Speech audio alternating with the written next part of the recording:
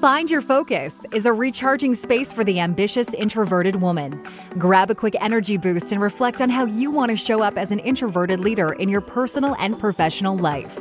Here's some inspiring stories of people around the world who've done things differently from society's extroverted expectations. Your host, Heather, a women's leadership and life transitions coach, founder of a Restored Radiance Coaching for the Ambitious Introvert, international communicator and marketer, world traveler, UK expat, and fellow introvert. Heather aims to help ambitious, introverted women find their unique leadership voice and create life transition roadmaps, from career changes to moving countries or cities. Join Heather every Tuesday to find your focus, to fill your mindset with positivity and motivation to go after your dreams using your own unique energy blueprint. Your perceived weaknesses are your powerhouse. Here is your host. Hello, ambitious introverts. It's Heather here, and this is season 2 of the Find Your Focus podcast. So welcome back. If you have been tuning in all of last season, listening to the various ambitious introverted guests we've had, featuring all their creative ways of engaging and interacting in the world. I hope they've been inspiring to you and informative and have given you tips and maybe even some entertainment as you've navigated 2020. If you're new to the podcast, thank you and welcome. And I hope you enjoyed this episode. This episode is featuring Lisa Farrell. She is a matchmaking expert, and she's going to be talking about how to start dating as an introvert, well, socially distancing dating as an introvert. And so it's full of tons of tips, and I hope it's helpful for you as you start the new year and as we start February. This was a really interesting conversation for myself. Step back maybe 2019. After 11 years living in Scotland, I decided to move back home to be closer to family. And so I moved to Washington, D.C. in June 2019. Started to kind of get a feel for the city and kind of start to lie some roots down, meet some people, and then, of course, the pandemic hit. So just like you're probably thinking of all those moments last year that challenged you and that threw the wrench in the machine and messed things up a little bit. And so, yes, my goals of connecting with family for last year were definitely put on pause. One of my other goals was to actually start dating. I had stopped dating right before, about over 2 years before I moved to Scotland, or moved back to the States from Scotland. And I was really keen to start to date again, to find somebody who would want a long-term relationship and marriage and kids in the future. And so that certainly was definitely put on pause as well. When this all happened, of course, I was just as shook as probably you all as well. And I knew that I needed to take a beat, that I couldn't just react based on what I was feeling, which was fear. I knew that I wasn't going to get the best results with that. So took a step to rest and to sit in that fertile void and to just fill my soul up with things that made me feel better. So that was venting to friends and family and checking up on them and seeing if they needed help. It was sleeping lots. I actually got COVID during that time around last May, so I was also sleeping lots because of that. And throughout a few months of just focusing on myself and my health and getting my energy back, and my sheer focus was to look after my energy, I then sat in just a long enough fertile void where creative ideas and opportunities started to bubble up, and that I revisited that goal of mine, which was to find that long-term partner. And so I thought, okay, well, let's just see what's out there. What do I have to lose? And Around, I think, late August, early September, I started a date. Of course, I normally date multiple people at once because I tend to be more anxious as a dater, and that's a way that I can enjoy the process more. However, that's not something I always felt comfortable doing as I was social distancing, so I made a rule to only date one person at a time, as in, like, if I were to see them socially distance. So with that rule, it really gave me more clear boundaries, but also made me review my deal breakers, and then look at the conversations I was having via chat, and then having conversations on video chat, and seeing who were the people that were more aligned to my values and my interests, and was I having fun with them? Were they somebody I'd hang out with as a friend? Or were they expending my energy and making me feel worse about myself? And so it was a beautiful way of actually being able to stay in tune with my needs and making sure that they were met. So this conversation with Lisa really hit home over the things that I was learning about myself and what I needed in relationships last year. And I really hope it's just as nourishing, just as informative and inspiring to you if you're contemplating getting back out there and starting to date in the new year. And of course, if you're not ready, that's perfectly fine, of course, as well. Perhaps you'll just listen to this and laugh and kind of relate as a person who's been in the dating world, or maybe, kind of laugh underneath the cover, eating some chocolate, being very glad you're not out there right now. Let me know, send me a DM if you thought this was good, what you did and didn't like, what you'd want to see more of in terms of relationships and dating on the podcast in the future. You can find me on Instagram at A Restored Radiance, and I look forward to speaking with you soon. All right, enjoy. Hi ladies, I'm so excited to have our guest for today, Valencia Vargas. She is a courage coach for empaths. So she is going to be talking all about courage and all about the experience as an empath. So Valencia, welcome. Hi, thank you for having me on, and I'm really happy to get to speak to you today. Can't wait to dive in and to hear your own experiences and to learn all the tips that you have. So I like to do a little introverted icebreaker. I know as introverts we usually groan at the thought of an icebreaker, but I promise these are fun little deep dive introvert icebreakers. So you ready? I'm open. I'm ready. Excellent. So first off, I want to know how and why you identify as an ambitious introvert. Oh, okay. So I have always had dreams that are really big, and I've always had a huge imagination. So when I was a lot younger, I would dream about sometimes being on stage or just helping a lot of people. I'm always thinking about how I can grow and how I can just affect the world in a bigger way.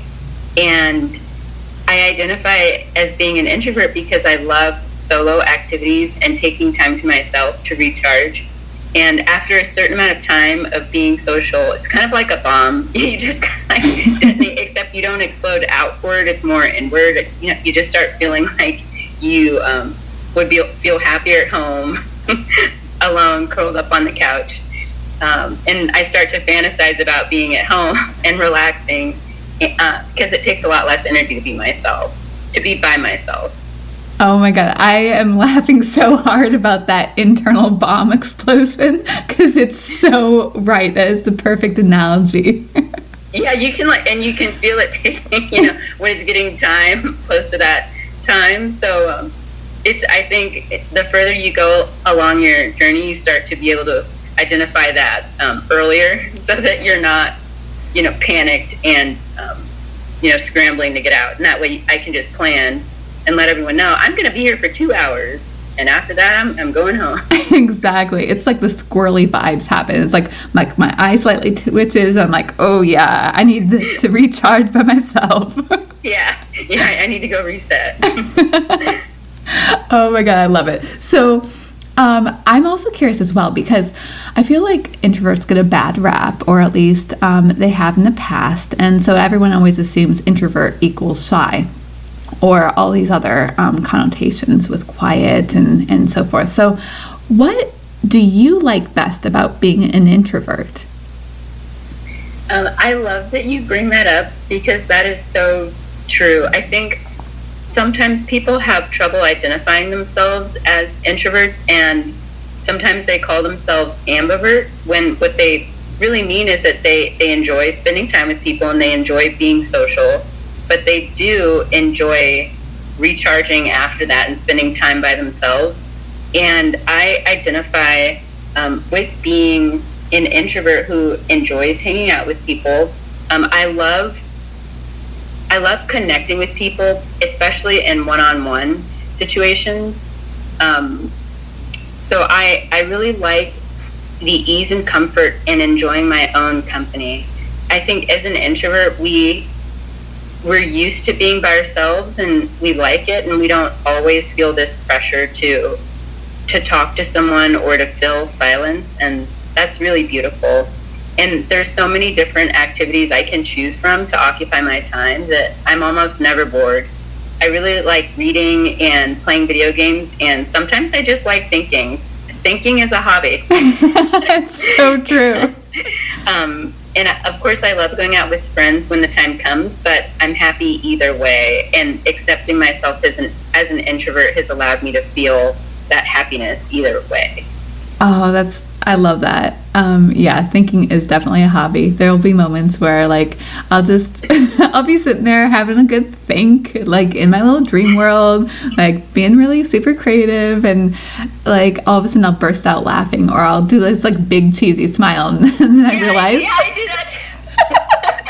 and then you realize everyone's around you and they're kind of looking at you like, what just happened? Mm-hmm.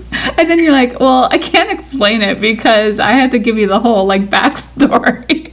Yeah, and heaven forbid something really sad just happened, or yes, or it's like completely like an inappropriate social reaction to what's going on around you. I've been there where I've just been daydreaming about something else. It's hilarious. Yes. Yeah.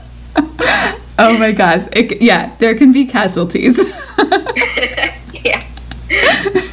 So, but luckily we have friends who love us and and understand and absolutely support us and laugh at us, or with us, really.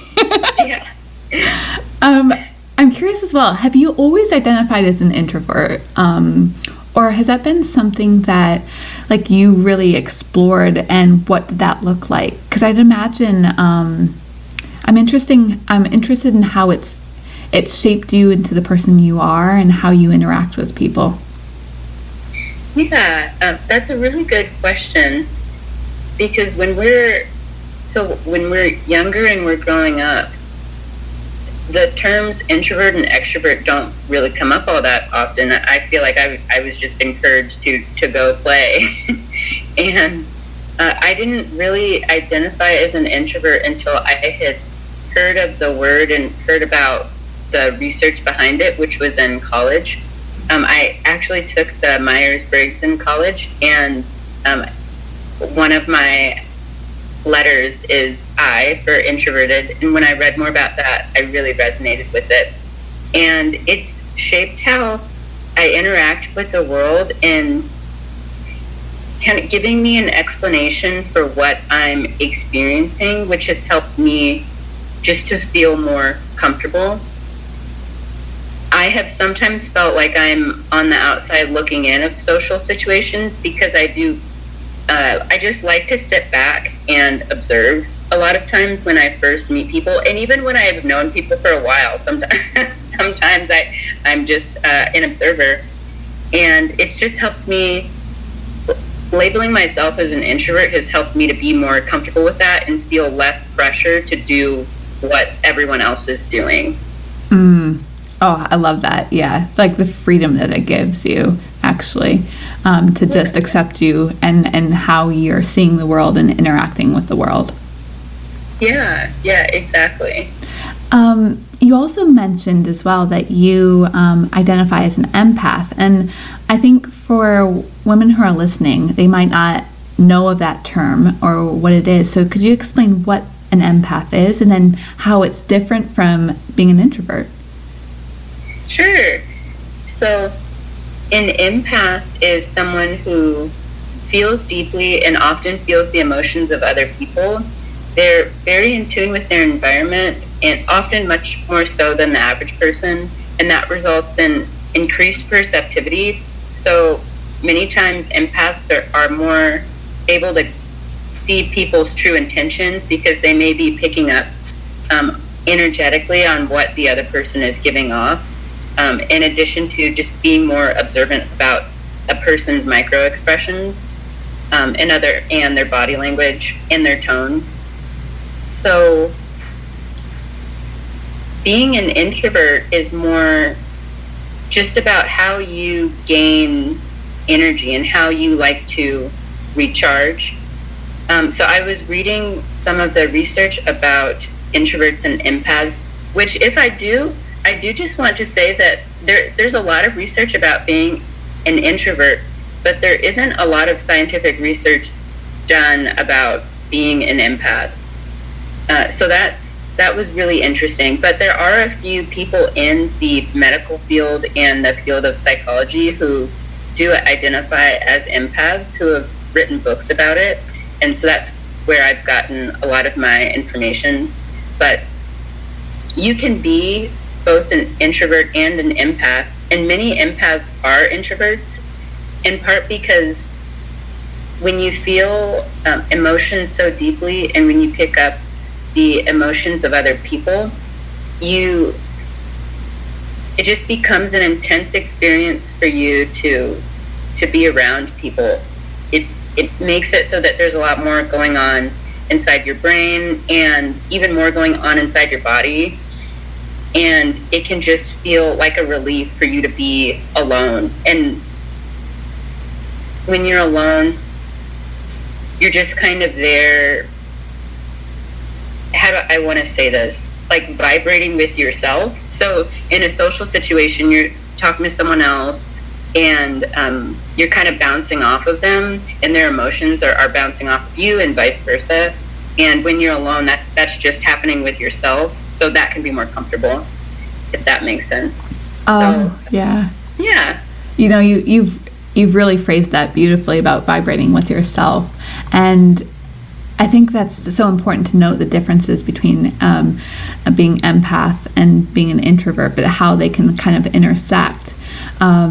Because I feel that I also identify as an empath as well, but I can walk into a room and, like you said, it's like you're picking up on those cues. So a lot of communication that people give off is about 60% is about nonverbal cues. So it's like the body language and the way that a person might be glancing at a clock or looking away from you and signaling that they're not really interested, or maybe somebody else is signaling that they're really uncomfortable or stressed or angry. And so you can pick up on these nonverbal cues and read people's their energies and their feelings. But then sometimes if you don't know how to cope with that much information, it's like overload on your system, isn't it?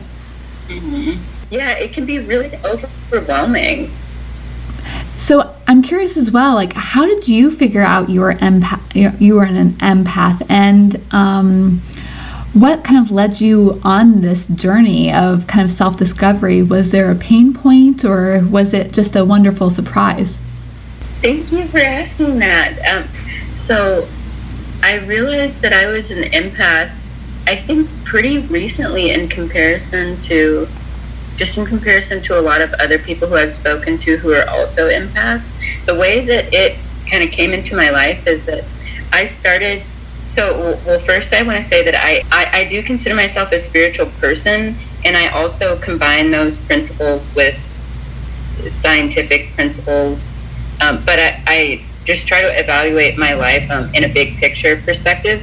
So I recently started seeing a psychologist a few months ago, and when I first met her, I said a few things that indicated that I was a spiritual person, and I felt so lucky that I was able to talk with her candidly about those things, and that she also is spiritual. And she said, I really appreciate you telling me that, because I never know how deep I can go with people, because some people aren't into, I'll use the term woo-woo. That's a really popular term recently. So she can talk with me both about scientific principles and spirituality. So when I started talking about some of the things that had happened in my childhood and that were happening in my life, she brought up the terms highly sensitive and empath to me, and told me that I had a lot of the indicators, and she encouraged me to research more about it. And so I did on my own, and I realized that I really resonate with a lot of the descriptors for both of those terms. I do want to say that I don't necessarily have all of the classic descriptors of being an empath. So for example, online, I kept reading about people who have a quote-unquote uncanny connection with animals, and I love animals. I do feel a connection with wolves, but I'm not like Nature Woman, where there are birds like landing around me. I think dogs love me just about as much as they love any other person if it's a friendly dog. I have a cat and I love her very much, but I don't think I can read her thoughts. I've only had her for a few months now. So you see what I'm saying? I'm not like 100%, oh my God, all of these descriptions describe me. But I would say that about 80% of them do. And that is enough for me to say, I'm comfortable taking on this label. So I just want to say to anyone listening that it's okay to still like identify with being an empath, even if you don't check off every box, that it's still enough. I love that. Yeah. And I think as well, like the whole term of labels, right? It's, it's there more for like a self-awareness rather than keeping yourself small, right? It's allowing you to kind of to truly embrace your identity and to find the strengths in them, rather than like seeing it as a closed little like box where you can't expand and grow, right? So I know that, in our patriarchal society, often being sensitive was seen as weak, right? So for you, how have you seen being an empath as a strength? Ooh, so I want to tie my answer to this question back into how being an empath has impacted my life.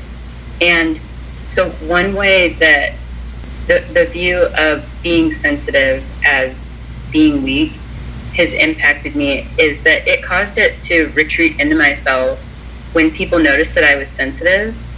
So it was almost something that I won't even say almost, it was something that I was ashamed of. People have told me repeatedly in life and in business that I need to develop thicker skin because I'm not going to survive. I'm not going to be successful if I'm sensitive. And at first I agreed with them that I was the one with the problem. And so I would try to, I would just kind of admonish myself when I felt sensitive about something, or when my feelings were hurt about something.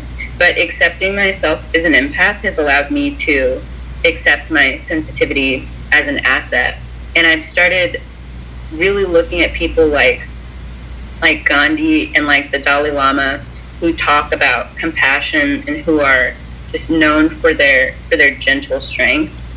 And so looking at using those people as an example, I've been able to see that just because I'm not very loud or forceful doesn't mean that I'm not strong.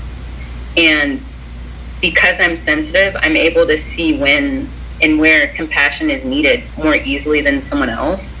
So in some ways, I'm a better candidate to handle like some of these difficult situations than people who aren't sensitive.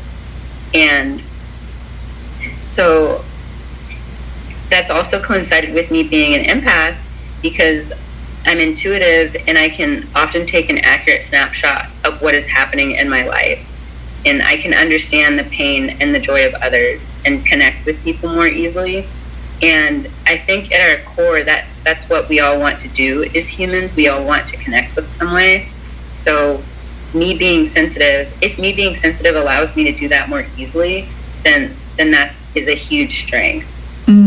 I love that link to connection, right? And in this time where actually people are becoming more and more lonely and isolated, and it's actually becoming a big issue. For instance, in the UK, they've actually created a minister of loneliness in the government who actually oversees the crisis that is happening in that country to deal with loneliness. So yeah, loneliness is such a huge issue, and if you're there as a bridge to connect people who might be feeling lonely or isolated and allowing them to feel nurtured and supported, that's an amazing skill.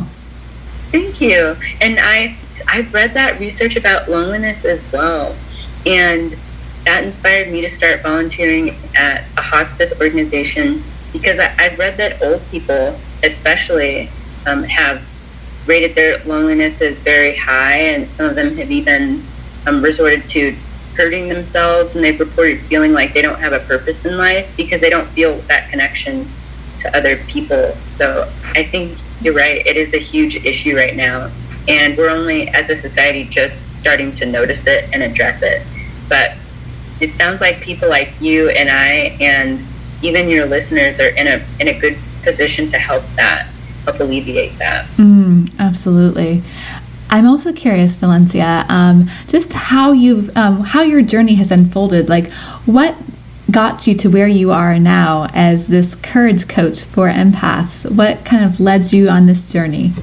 So I have, it's a very long story, but a shorter version of it is that I've been a sensitive child my entire life. And when I was a lot younger, I was bullied in school, and I just started to hold my personality back. I mentioned earlier that even though I'm an introvert, I'm not necessarily shy. But when I was younger, because of the way that I was treated, I think that people had started to think I was shy because I just didn't put myself out there anymore. I wasn't as willing to express my personality. So I have just noticed that it can be difficult for me to express myself in relationships. And recently, I have really been focusing on being true to myself and learning about what that means. Like, what does it mean to be authentic? And for me, it means even if, let's say I notice something that might be small in one of my friendships or in a relationship and my feelings are hurt, bringing it up to that person in a respectful way, and just allowing myself to be seen and heard and honestly reassured, because many times the things that I do feel sensitive about in relationships may not, a person may not have the intention to hurt me. But when I'm authentic and honest about my experience, then I'm giving other people a chance to know me more. And because I had this fear about being myself, it has taken a lot of courage for me to do that. A lot of people think of someone who's authentic and honest as confident, but I would say that they're courageous, because it's scary to be yourself. You're opening yourself up to judgment. So because of those experiences, I decided that I want to help other women experience what I'm feeling now, which is honestly like some excitement at getting a chance to express myself and feeling like I know myself more. I deserve to have a voice, and I deserve to stand up for myself, and not even just stand up for myself, because even that sounds a little aggressive. I'm not a very aggressive person.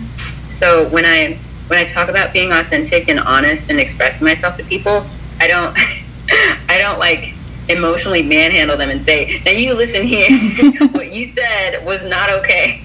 I very clearly and matter-of-factly say, when this was said, I feel this way. What I told myself was this. I'm not sure if that's true, so I wanted to talk to you about it. That's a very open and caring way to let someone know that your feelings are hurt. And then it just invites them to meet me where I am and either apologize or just tell me what they think. But that way I still get to feel like I expressed myself and like I didn't hold myself back. And I want other women to feel the same way, and other women who identify as being an empath. So I think being an empath has affected that, because not only did I have this fear of expressing myself, but I can also feel when it would be a lot easier for the other person for me not to speak up. Like, I'm not sure if you've ever had that experience where sometimes people know that they are not being completely fair to you, and they just kind of want you to go along to get along. And if I can feel that, then it's just another barrier for me to go through before I express myself. But I choose to be courageous and express myself. I choose to love myself and ultimately love the other person by being honest with them about my experience. And I want other people to feel comfortable and happy doing the same thing. Oh, there's so much goodness in there. And I love that script, that conversation script that women can borrow if they want to bring something up that's bothering them with another person. Because that's something certainly that I've struggled with throughout my life, is confrontation. I think because, if you're empathic, you immediately understand where the other person's coming from. So there can be a tendency to be like, oh, it's fine, I know where they're coming from. But by doing that, you kind of you restrict yourself from being able to feel hurt and disappointed. And you're saying, by not actually raising this as an issue, that your feelings don't matter. And over and over and over, if you do that so long, you're actually telling yourself that you're not worthy of that, those emotions and that experience, and which can have a lot of harm in the future. So I think that is such an important thing to note, that by being honest and having that inviting conversation and discussion through the script that you shared, it really invites like a deeper, more authentic relationship with a person, because you are being honest, you're being vulnerable, and you're letting them see a little bit more about you. Yeah, it is. I mean, what you're saying is so true. You are being authentic and vulnerable in that moment. And I just want to add on to that I had a conversation with one of my friends recently, and one of my friends was saying that she didn't have a lot of close relationships with women growing up, because she just felt like they were really sensitive, and like they which is funny, but so she said she felt like they were sensitive and they wouldn't address their issues with her directly. So people might feel hurt from something that she said, and then they would ignore her, and she would feel confused. And I said, I'm sensitive, and we've been friends for a while, and she knows that I'm sensitive, so I didn't take that comment personally. But I got really curious, and I said, so is the problem that they were sensitive, or was it that they weren't honest, like, about their sensitivity? How would you have felt if one of them said, if one of them brought something up to you that you didn't think was that big of a deal, but was really honest with you, and then you talked about it and you could move on? And she said that would be perfect, and I would have really appreciated it, but it's really confusing when people get upset by something you say and then just start to ignore you. Ghosting is a really popular term. When people become really short with you and just start treating you differently. And that was helpful for me to hear too, because honestly, I've done that. I identify with you as not being a confrontational person. I've walked away from people without ever telling them how I truly felt. I've bottled things up and then had like a list of 20 things and then ended a friendship because of these 20 things that I never brought up until now. And that was a long time ago. But I just want to give everyone the perspective of someone on the other side, and just they want to hear how we feel. Even if we think that we are being too sensitive, it seems like other people want to know so that we can both move past it, because people love us. They want to maintain a relationship with us, even though we are sensitive. They just want to know what to do. And they just don't want us to be so, I won't even say so sensitive. They just want us to know that we're sensitive and to tell them. That's what I'll say. They want us to know what we want and ask for it. Yes. Oh my gosh. That's. Thank you so much for sharing that, because I think even hearing that myself, that's such an eye opener and really hits home a lot of what I've been learning as well, about how to be more open and vulnerable in my relationships, because there is that natural fear that by opening ourselves up, we're going to feel more. And because we're empathic, we tend to be afraid of, all those intense feelings, right? And instead of seeing it as a weakness, like saying, actually, this is a great way for us to be honest and vulnerable and to grow a relationship, because, like you said, the other person who's not an empath won't even understand what we're going through. And how are they going to understand if we just paste on that Vaseline smile and they're like, oh, everything's fine, this is great. Yeah. And then never talk to them again. Right? Exactly. Yeah. Either ghosting them or like being this like fake like friend. And it's like no one likes like a perfect robot. Like you can't create a friendship there. Yeah. This is so good. I'm also really interested in, so as empaths, a lot of us, it's a lot of emotions. And I think one thing that we can really learn as empaths is how to manage our energy and all of those feelings. So I'm curious for you, what have you learned along the way through, because hey, it's all experience and it's usually pain that we learn, right? So what have you learned along the way, and what tips do you have for other women who might want to know ways that they can kind of manage their energy levels? Ooh, so that is something that I have come a long way on, but I am still, I'm honestly still practicing things to see what works, and I'm always open to improving. So something that has been working really well for me has been putting everything that I am going to do on on my calendar in my phone. So that way, if someone asks me to hang out, then I can see not only what I'm doing that day, but what am I doing the day before that? What am I doing the day? Like, will I have time to relax in this time? And then telling them, and then being honest with them and saying, I honestly, another day would be better for me. And then, so what I've noticed is that people seem to respond better to that than to me saying yes and wanting everyone to be happy and just wanting to say yes to them. And then as the time grows closer, then me saying, you know what, I don't think this is going to work. Can we move it to another day? I think just being honest with people up front when they try to schedule plans with me has been helping. Putting it on the calendar so that I can see everything I have to do. Noticing how many days a week I seem to function best without anything on the schedule after my 9-to-5 job. And so for me, I've been experimenting with giving myself 2 days during the week where I don't have anything to do after work. I've been experimenting with giving myself 3 days, seeing how do I like to schedule my weekends.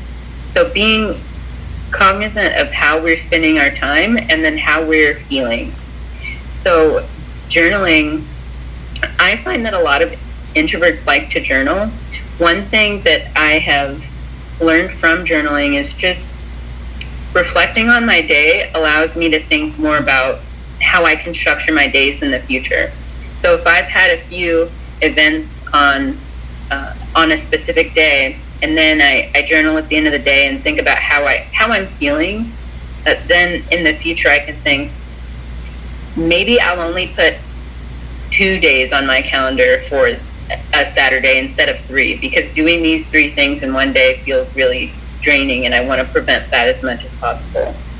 So I think it all comes down to being aware of how I'm feeling, and then being willing to make a small change. And sometimes that means telling people no, or telling people not today, another day. Oh, that's so good. Those 2 tips of scheduling in your energy recharging space, and then also journaling to ask yourself how you feel are so, like, those are so rich there. And I definitely identify with that. I like to give myself ideally 3 days a week that I don't have anything scheduled, because I like the freedom of space and air, and just to like be able to do whatever I want with it and be truly responsive of addressing how I feel in that moment, right? Now, saying that, life happens and not every time is perfect, right? So like, for instance, this week was really heavy with a lot of social events, but also appointments and things, which were perfectly fine. But I know that next week I'm creating a lot more space so that I can recharge after a super busy week of every single day was full from like 8 till 9 p.m. So yeah, it's like, it's, you know, you're going to have a goal, an ideal, and then kind of like you said, balancing with like what works in that week, and then, okay, how can you balance that next week or the week after? And then, like you said, if you feel really exhausted after a really rough week, like asking yourself and putting pen to paper allows you to see the feelings that are floating in your head, but you may not address because they're just all swimming there in this big ball of yarn. Yeah, that's a really good analogy, that when you put the pen to the paper and you write things out, I do agree with you. It just helps straighten your thoughts out so that they're not just all bouncing around in your head. Mm. And for the introverted empath who might be listening right now, and she might be super overwhelmed, and she's like, yeah, that sounds great, but I'm literally burnt out, like frazzled mess right now, and I don't have any energy to do anything, because she's like in that busy season and it's just all systems a go. What would you tell her that she should do or consider in this moment? So when I have felt that way, sometimes I have done things like take a day off from work and give myself a little 3-day weekend if I can. One other way is to think about what exactly fills me up. And sometimes that's watching a movie. For me, sometimes it's playing video games. That makes me really happy. And just what is it that relaxes me? Is it taking a bath? And just, even if it's just taking a few minutes in the morning when I wake up, if I know I have a lot to do and I feel like I've already been like kind of rushing through the week, but just taking a second to ask myself, what do I really need right now? And when I say second, I mean like 5 seconds or maybe even 10 or 30. If that's all I feel like I can give myself in the moment, that's better than nothing. You know, I think that's better than giving yourself nothing. And when I frame it in that way, when I frame it as what can I give to myself, because I think self-love is a really fun trend that's happening right now. So framing it in a way of how can I love myself? What can I give to myself? And seeing what comes up is really helpful for me. And then honestly, it's okay to cancel plans sometimes. Sometimes you just don't feel like you have the energy to do it. And I'm lucky enough that I have friends where we can be honest with ourselves and with each other and say, I'm really not feeling it tonight. One of my friends canceled plans with a group of us and said, I just haven't done any self-care. I need to go grocery shopping, and I just need to veg out tonight. I'm not going to be able to make it. And no one was upset. We were all understanding. A lot of us are also introverts, so we get it. And so just taking a few seconds to ask myself, and then make a plan to give myself what I need if I can't in the near future, if my schedule is super bad. Mm-hmm. I think that's so important right there as well, because a lot of us ambitious introverts, like we love to go and do all the things, and we have a nice organized list of all of our goals and our vision for the future. But if we're not looking after our own energy and basically paying ourselves first with our own energy, then we're really setting ourselves up to fail all those great goals that we have, because you're going to run out of steam and your car's going to break down halfway down the road. Yeah, I can identify with that completely. And a thought just came to my mind that I also want to add, that when I'm looking at my schedule and living my life, and I'm in an activity, I've started to notice when I'm doing something, like when I am extremely engaged, and when am I forgetting about myself, because sometimes I do things that I love so much that I forget that my energy is being drained. And then, later on I might look at the time, and then my brain will start working, think, I've been here for several hours. It's time for me to go home. But sometimes I get so engrossed in things that I forget about all of that. I'm just so interested. And being self-aware and asking myself like what I'm feeling more often has helped me to notice that, and then put more of those activities on my calendar.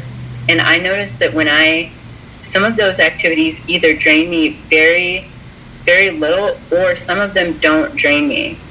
And that's been really beautiful to experience. And one example of that for me is that there's an organization in my city called Soul Stories, and they host a discussion once a month on Sundays for 2 hours about a topic. So last month it was about outsiders and just people who think differently from us, and it could be politically or in another way, and how we treat them.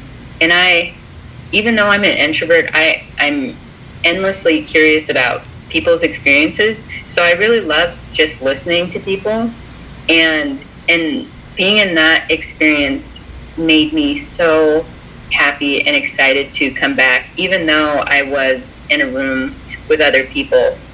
And I won't say that I felt super energized and like I could have done it forever, but I will say that 2 hours of my life did not make me, it did not feel like I was giving up myself for it, if that makes sense. So just noticing when you do feel like that.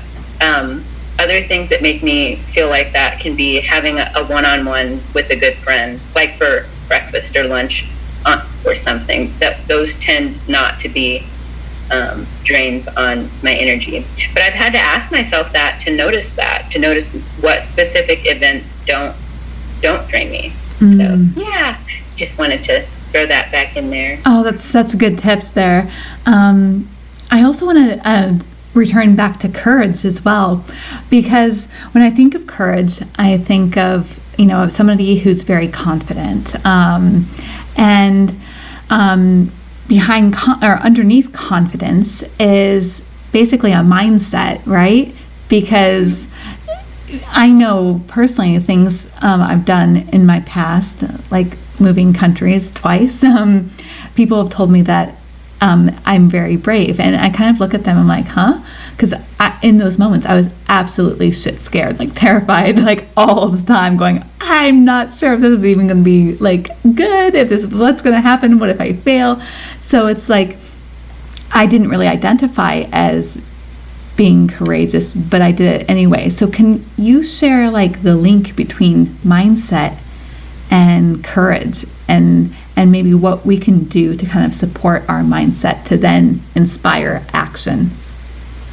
Yeah, that's such a good question. And that's so funny that you mentioned being called brave by people as well, because people have said that to me too. And I've always thought, I just did this. It doesn't occur to you in the moment, I'm going to be brave and just do that. You're just kind of doing what you really want to do.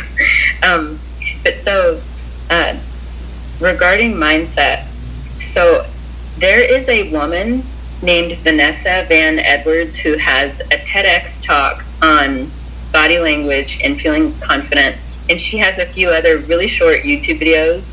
And in one of the studies that she mentioned, so there were people so that they were in an experience that causes anxiety and the physiological like expressions of anxiety, so like sweaty palms and knots in the stomach. And they were told either to name their anxiety as fear or to tell themselves that they were excited. And the people who told themselves that they were excited performed better, and they also reported feeling more excited after the experience. So I thought that was really interesting, and that is something that even before I had seen that study, I've kind of told myself the same thing.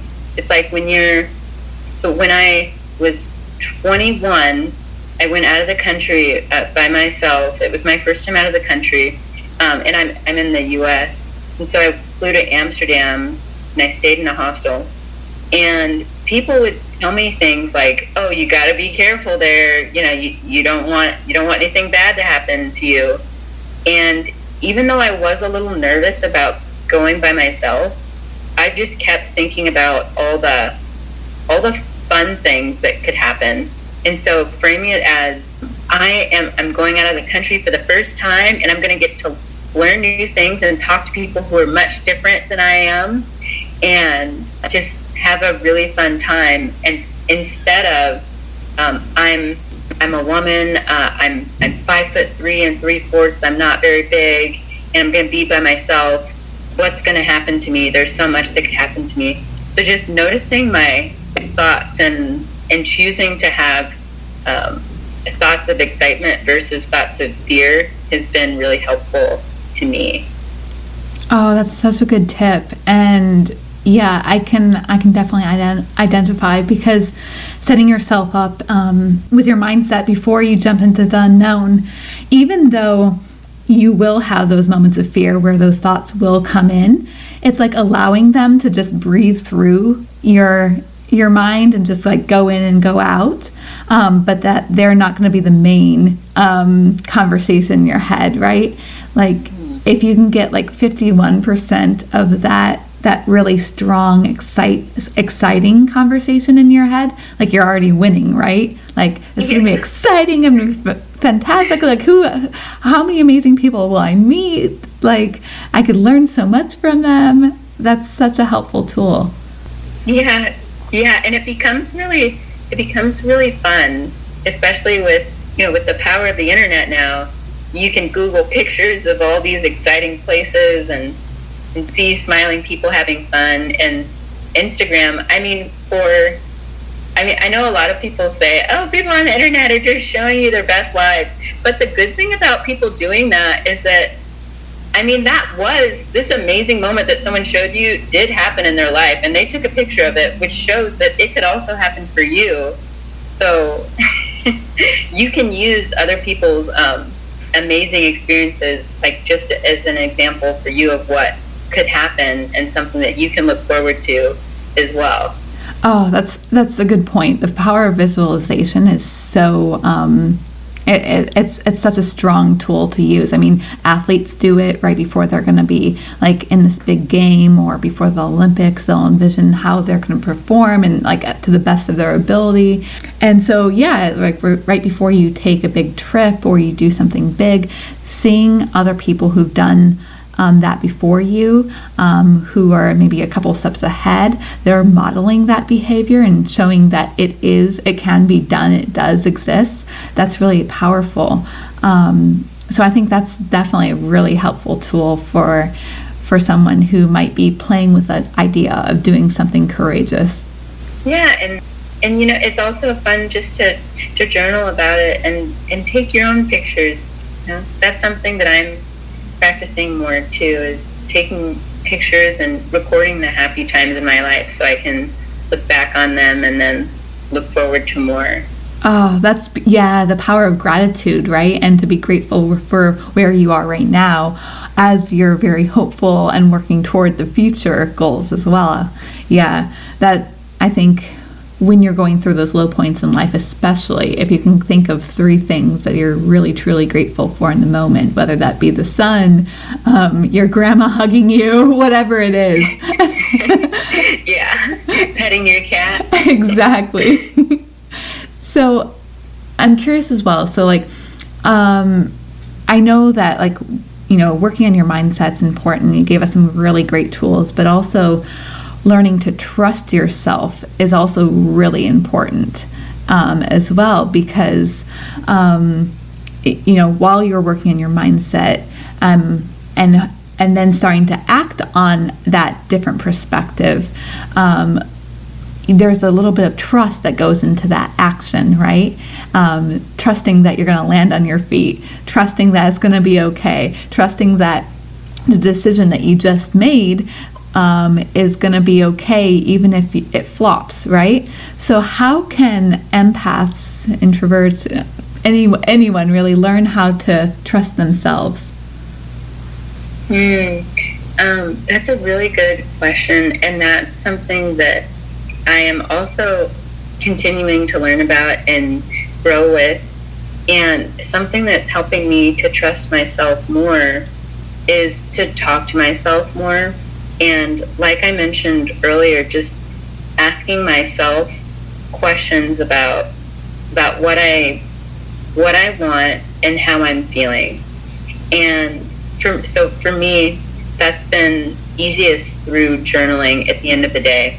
Because if I ask myself a question and I don't write it down, it might help me in the moment, but journaling just really helps me solidify my mindset changes and what I want to create.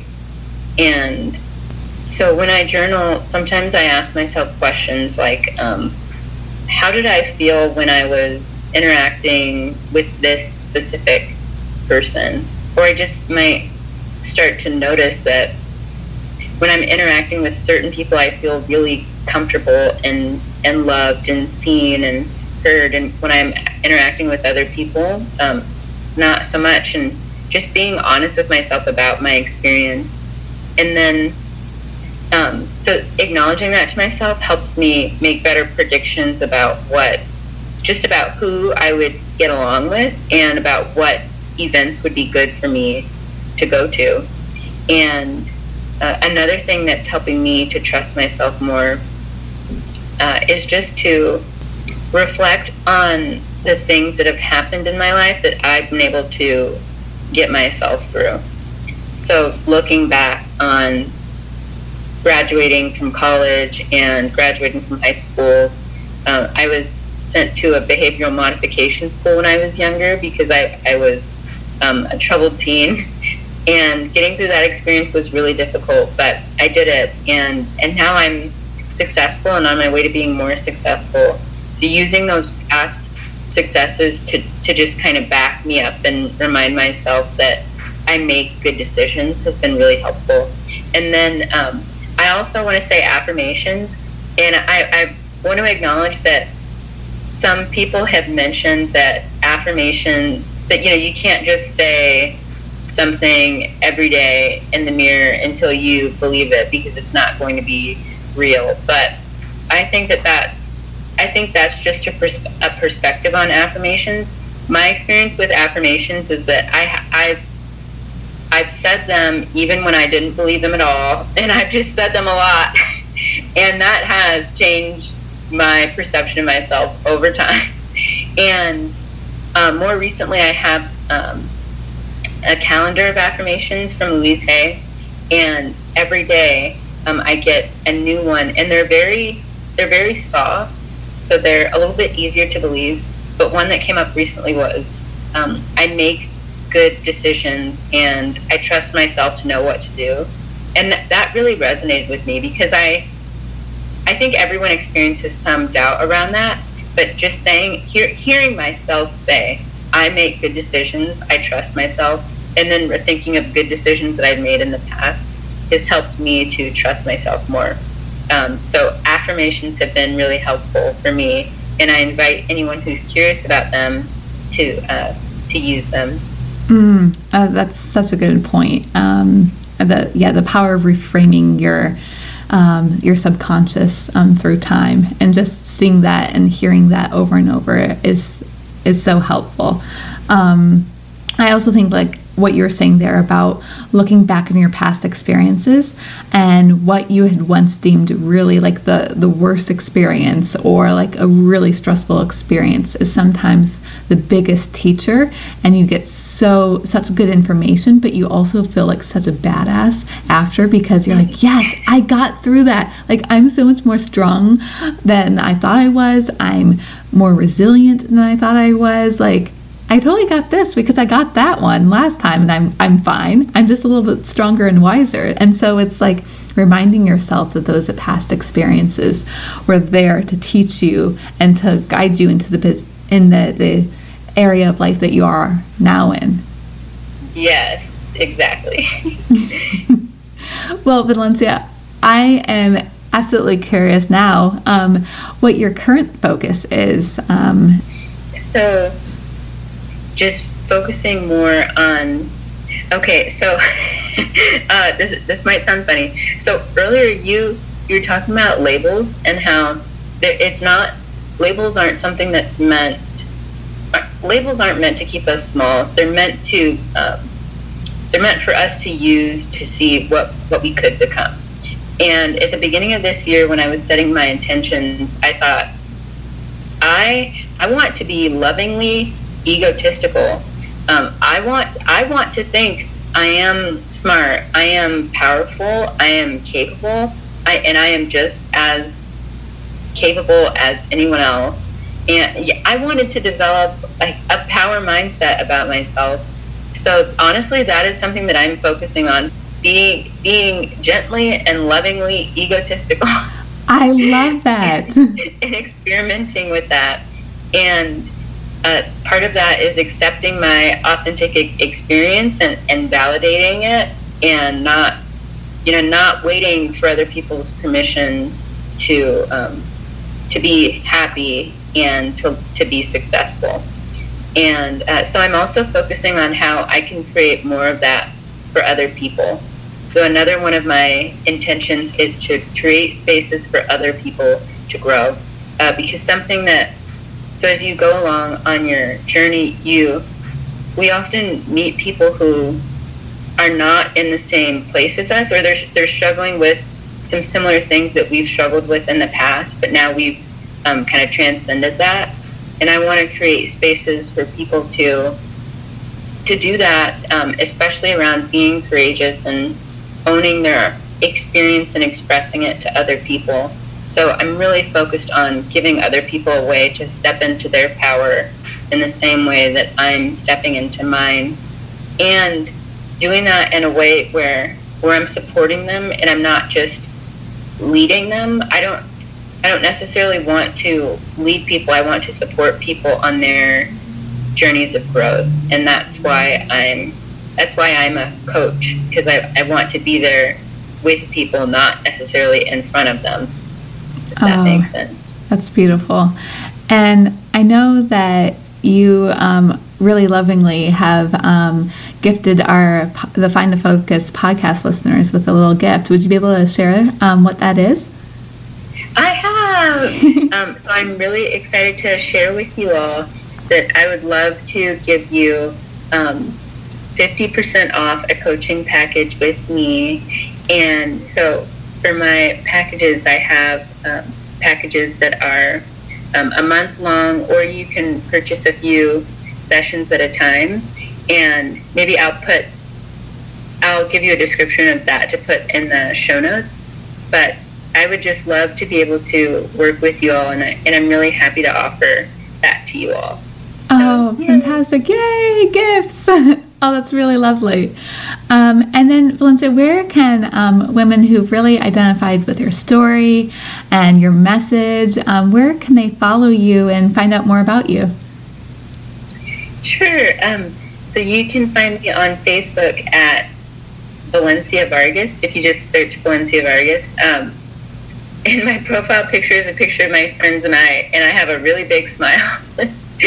And also on Facebook at Radiant Courage. That is the name of my coaching business.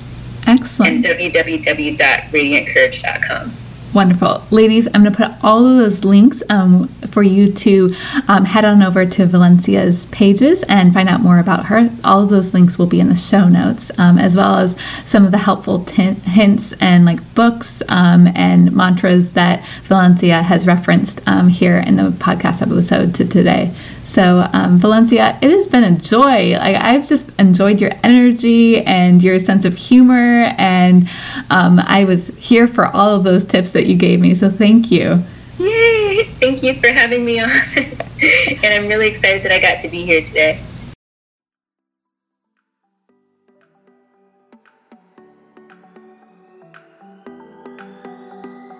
Thanks for listening to this episode. Hopefully it gave you the boost you needed to start your week.